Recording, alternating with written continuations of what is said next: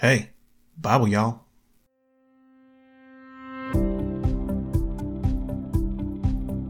Hey everybody, welcome back to the Bible Y'all podcast for Monday, November 20th. Happy beautiful day, which is a day to celebrate things of beauty, because beauty surrounds us. It's in music, pictures, flowers, girls, and everywhere really.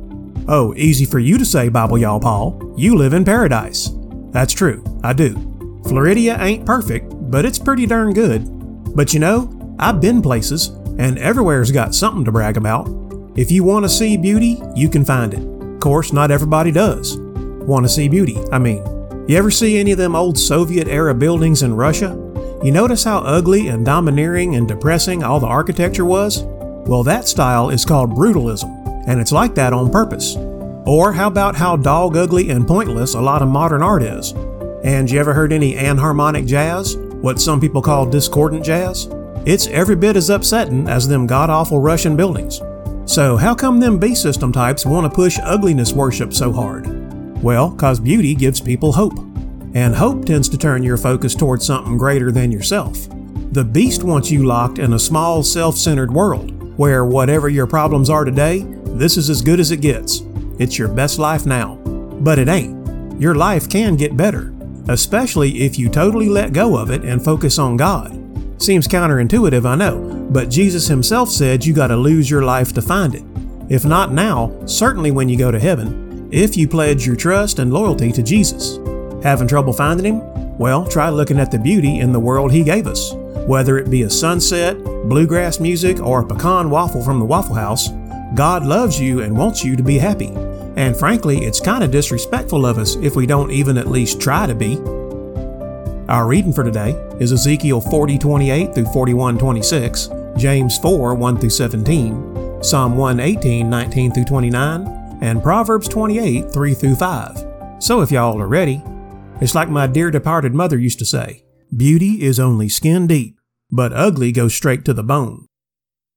But before we get to the reading, let's me and the squad do a review of yesterday's study.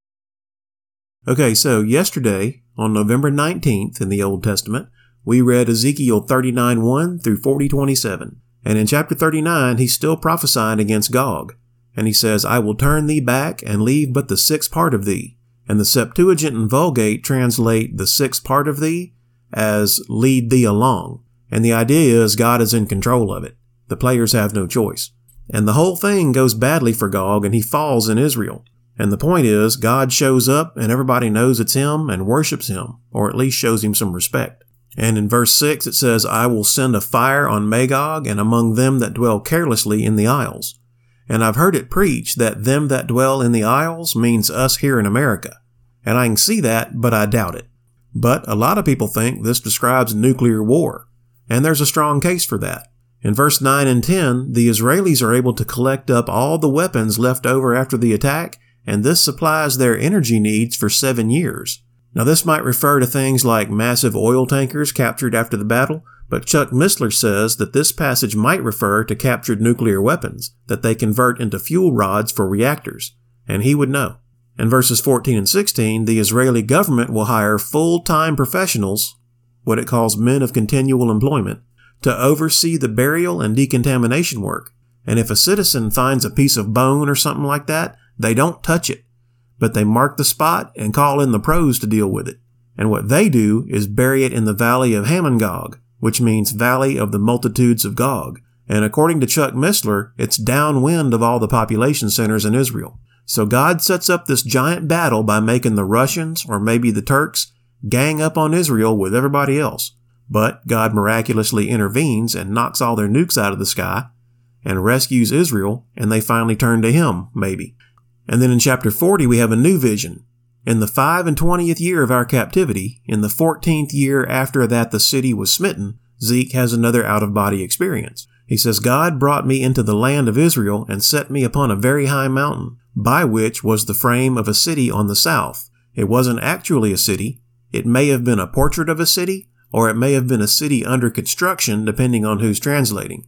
But behold, there was a man, whose appearance was like the appearance of brass, as in bright and sparkling, with measuring tools in his hand. And he starts measuring out the temple and the courtyard and stuff. And Zeke gives a very detailed description down to the porch and the guard chambers, and that's about where we stopped, in verse 27. And I'm sure every single detail is just swimming in hidden meanings and symbolism that would be fun to dig up. So y'all go ahead and do that, like I wish I could do, but I gotta go to bed at some point. Then, in the New Testament, we read James 2:18 through 3:18. And whichever James has been talking about how faith without works is probably not really faith at all. And he challenges the guy with no works to shew me thy faith without thy works. Can't do it, can you? How about I shew thee my faith by my works? Good works aren't proof of your faith, but they are evidence. And then he says, so you say you believe in God. Well, whoopee for you. So does Satan and his demons. And they're probably more scared of him than you are. Just believing in him ain't enough. You have to believe on him. Like when Paul told the jailer, believe on the Lord Jesus Christ and thou shalt be saved, and thy house. I can see an airplane, and I can believe I can travel safely in it. But until I sit down and it takes off, I haven't put my faith in it. That's faith without works.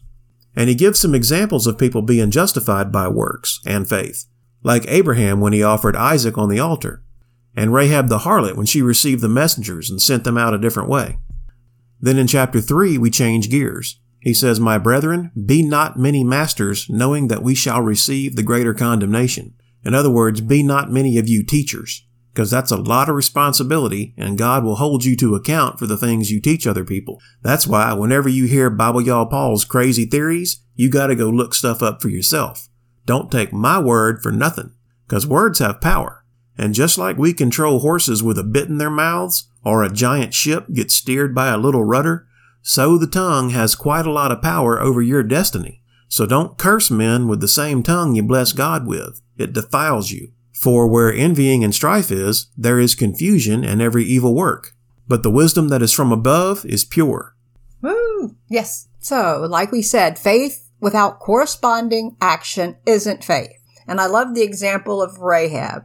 She grew up hearing about the powerful God of Israel, and it was just a matter of time before they were at the door. Rahab believed the God of Israel was good.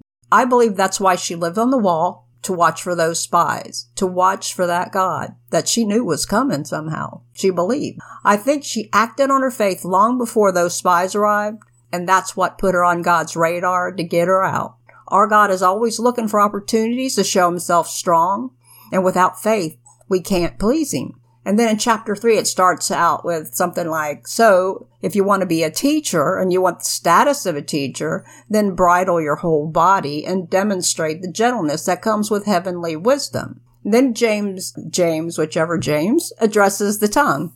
It's like a rudder directing our life. It can't be tamed from the outside. What's in our hearts in abundance will move that rudder. The heart tames the tongue. The heart abundantly full of the Word of God, that will change the tongue and the direction or impact of our life. And I have a testimony on this. Before I accepted the Lord, I had a bad temper and a bad tongue. Well, I had quite an experience maybe within a year or so after salvation. After reading my Bible, my new Bible, after studying it and fellowshipping with friends over it, my new life, it truly was a new life. One day I was driving and a car cut me off in traffic. Well, I opened my mouth with purpose and nothing. I had nothing to hurl at the offender. I literally had no words to shout. My heart, my mind were separated from the world during that time. No secular music, no TV, nothing that would help to maintain my old language, my old vocabulary, if you want to call it that.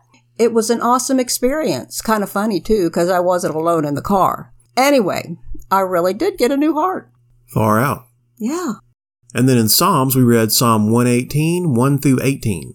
And that's probably David, and it's a call and response psalm. Basically, oh, give thanks unto the Lord, for he is good, because his mercy endureth forever.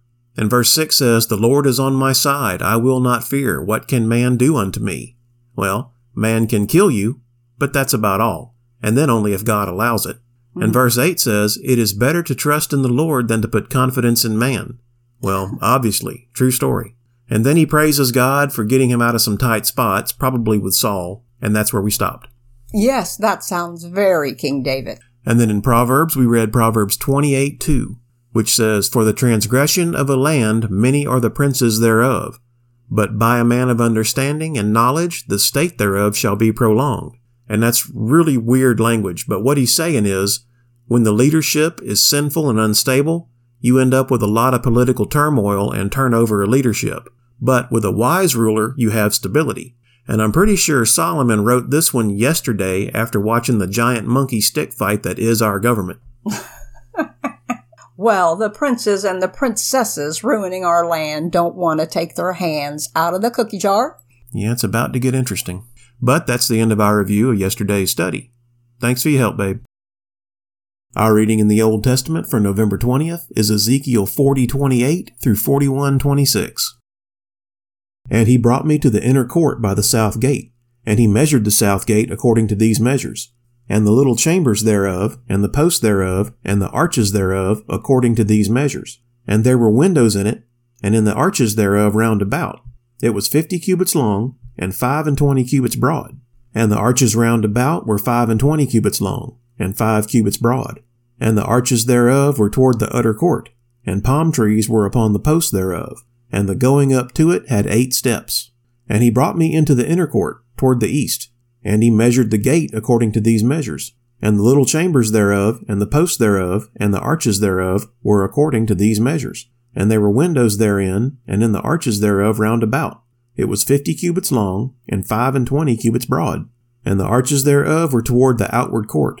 And palm trees were upon the posts thereof, on this side and on that side. And the going up to it had 8 steps. And he brought me to the north gate, and measured it according to these measures. The little chambers thereof, the posts thereof, and the arches thereof, and the windows to it round about. The length was 50 cubits, and the breadth 25 cubits. And the posts thereof were toward the utter court. And palm trees were upon the posts thereof, on this side and on that side. And the going up to it had 8 steps. And the chambers and the entries thereof were by the posts of the gates, where they washed the burnt offering. And in the porch of the gate were 2 tables on this side and 2 tables on that side, to slay thereon the burnt offering, and the sin offering, and the trespass offering. And at the side without, as one goeth up to the entry of the north gate, were 2 tables. And on the other side, which was at the porch of the gate, were 2 tables. 4 tables were on this side, and 4 tables on that side by the side of the gate. 8 tables, whereupon they slew their sacrifices. And the 4 tables were of hewn stone for the burnt offering of 1 cubit and an half long, and 1 cubit and an half broad, and 1 cubit high. Whereupon also they laid the instruments wherewith they slew the burnt offering and the sacrifice. And within were hooks, and hand broad, fastened round about. And upon the tables was the flesh of the offering. And without the inner gate were the chambers of the singers in the inner court, which was at the side of the north gate. And their prospect was toward the south, one at the side of the east gate having the prospect toward the north. And he said unto me, This chamber, whose prospect is toward the south, is for the priests, the keepers of the charge of the house. And the chamber whose prospect is toward the north is for the priests, the keepers of the charge of the altar. These are the sons of Zadok among the sons of Levi, which come near to the Lord to minister unto him. So he measured the court 100 cubits long, and 100 cubits broad, 4 square, and the altar that was before the house. And he brought me to the porch of the house, and measured each post of the porch 5 cubits on this side, and 5 cubits on that side. And the breadth of the gate was 3 cubits on this side, and 3 cubits on that side. The length of the porch was 20 cubits, and the breadth 11 cubits. And he brought me by the steps whereby they went up to it. And there were pillars by the posts, one on this side, and another on that side. Chapter 41. Afterward he brought me to the temple, and measured the posts, 6 cubits broad on the one side, and 6 cubits broad on the other side, which was the breadth of the tabernacle. And the breadth of the door was 10 cubits. And the sides of the door were 5 cubits on one side, and 5 cubits on the other side. And he measured the length thereof 40 cubits, and the breadth 20 cubits. Then he went inward, and measured the post of the door 2 cubits, and the door 6 cubits, and the breadth of the door 7 cubits. So he measured the length thereof 20 cubits, and the breadth 20 cubits before the temple. And he said unto me, This is the most holy place. After he measured the wall of the house 6 cubits, and the breadth of every side chamber 4 cubits, round about the house on every side. And the side chambers were 3, one over another, and 30 in order. And they entered into the wall which was of the house for the side chambers round about, that they might have hold, but they had not hold in the wall of the house. And there was an enlarging, and a winding about still upward to the side chambers, for the winding about of the house went still upward round about the house. Therefore the breadth of the house was still upward. and so increased from the lowest chamber to the highest by the midst. I saw also the height of the house round about. The foundations of the side chambers were a full reed of 6 great cubits. The thickness of the wall, which was for the side chamber without, was 5 cubits, and that which was left was the place of the side chambers that were within. And between the chambers was the wideness of 20 cubits round about the house on every side. And the doors of the side chambers were toward the place that was left, one door toward the north, and another door toward the south. And the breadth of the place that was left was 5 cubits round about. Now the building that was before the separate place at the end toward the west was 70 cubits broad, and the wall of the building was 5 cubits thick round about, and the length thereof 90 cubits. So he measured the house 100 cubits long, and the separate place, and the building with the walls thereof 100 cubits long. Also the breadth of the face of the house, and of the separate place toward the east, 100 cubits.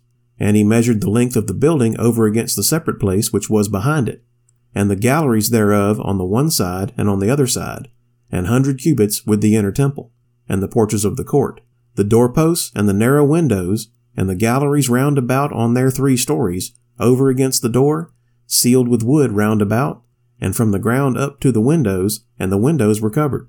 To that above the door, even unto the inner house and without, and by all the wall round about within and without by measure. And it was made with cherubims and palm trees, so that a palm tree was between a cherub and a cherub, and every cherub had 2 faces, so that the face of a man was toward the palm tree on the one side, and the face of a young lion toward the palm tree on the other side. It was made through all the house round about. From the ground unto above the door were cherubims and palm trees made, and on the wall of the temple. The posts of the temple were squared, and the face of the sanctuary, the appearance of the one as the appearance of the other. The altar of wood was 3 cubits high, and the length thereof 2 cubits, and the corners thereof, and the length thereof, and the walls thereof were of wood. And he said unto me, This is the table that is before the Lord. And the temple and the sanctuary had 2 doors, and the doors had 2 leaves apiece, 2 turning leaves, 2 leaves for the one door, and 2 leaves for the other door. And there were made on them, on the doors of the temple, cherubims and palm trees, like as were made upon the walls. And there were thick planks upon the face of the porch without. And there were narrow windows and palm trees on the one side and on the other side, on the sides of the porch, and upon the side chambers of the house, and thick planks. Our reading in the New Testament for November 20th is James 4, 1-17. From whence come wars and fightings among you? Come they not hence even of your lust that war in your members? Ye lust and have not. Ye kill and desire to have and cannot obtain. Ye fight and war, yet ye have not, because ye ask not. Ye ask and receive not, because ye ask amiss, that ye may consume it upon your lusts. Ye adulterers and adulteresses, know ye not that the friendship of the world is enmity with God? Whosoever therefore will be a friend of the world is the enemy of God. Do ye think that the Scripture saith in vain, The Spirit that dwelleth in us lusteth to envy? But he giveth more grace. Wherefore he saith, God resisteth the proud, but giveth grace unto the humble. Submit yourselves therefore to God. Resist the devil, and he will flee from you. Draw nigh to God, and he will draw nigh to you. Cleanse your hands, ye sinners, and purify your hearts, ye double-minded. Be afflicted, and mourn, and weep. Let your laughter be turned to mourning, and your joy to heaviness. Humble yourselves in the sight of the Lord, and he shall lift you up. Speak not evil one of another, brethren.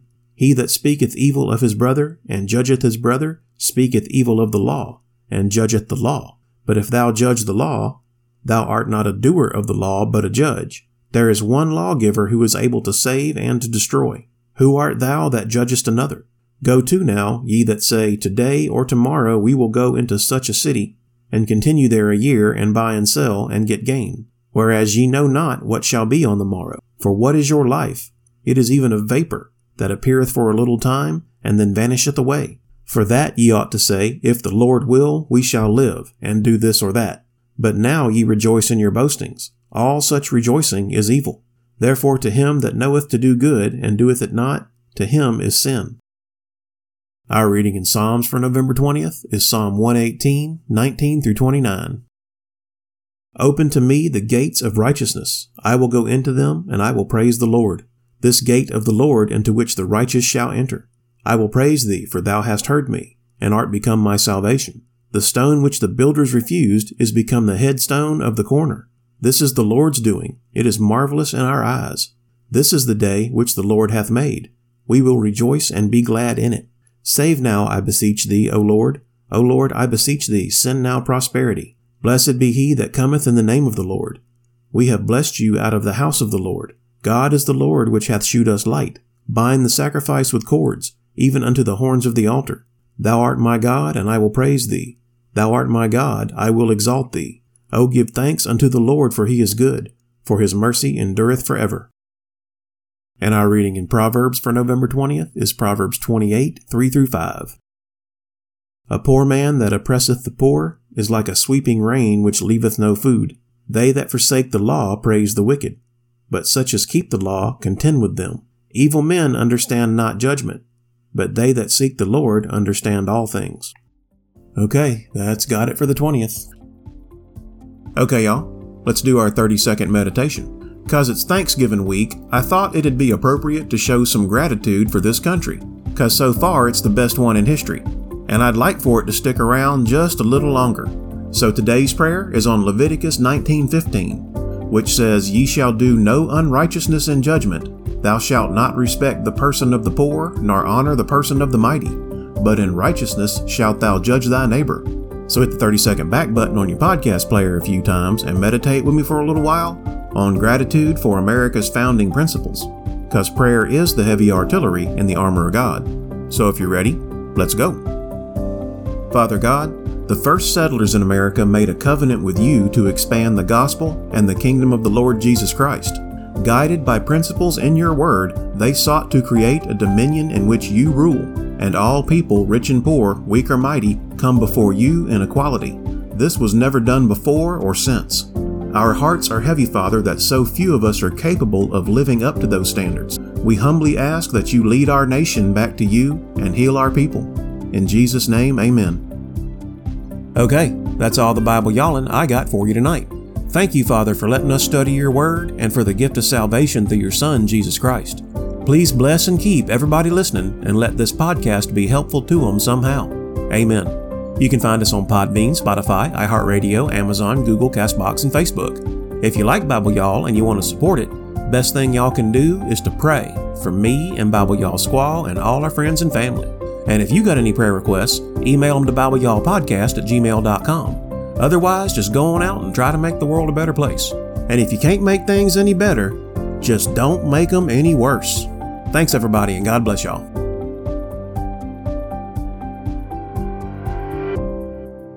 Hey, Bible, y'all.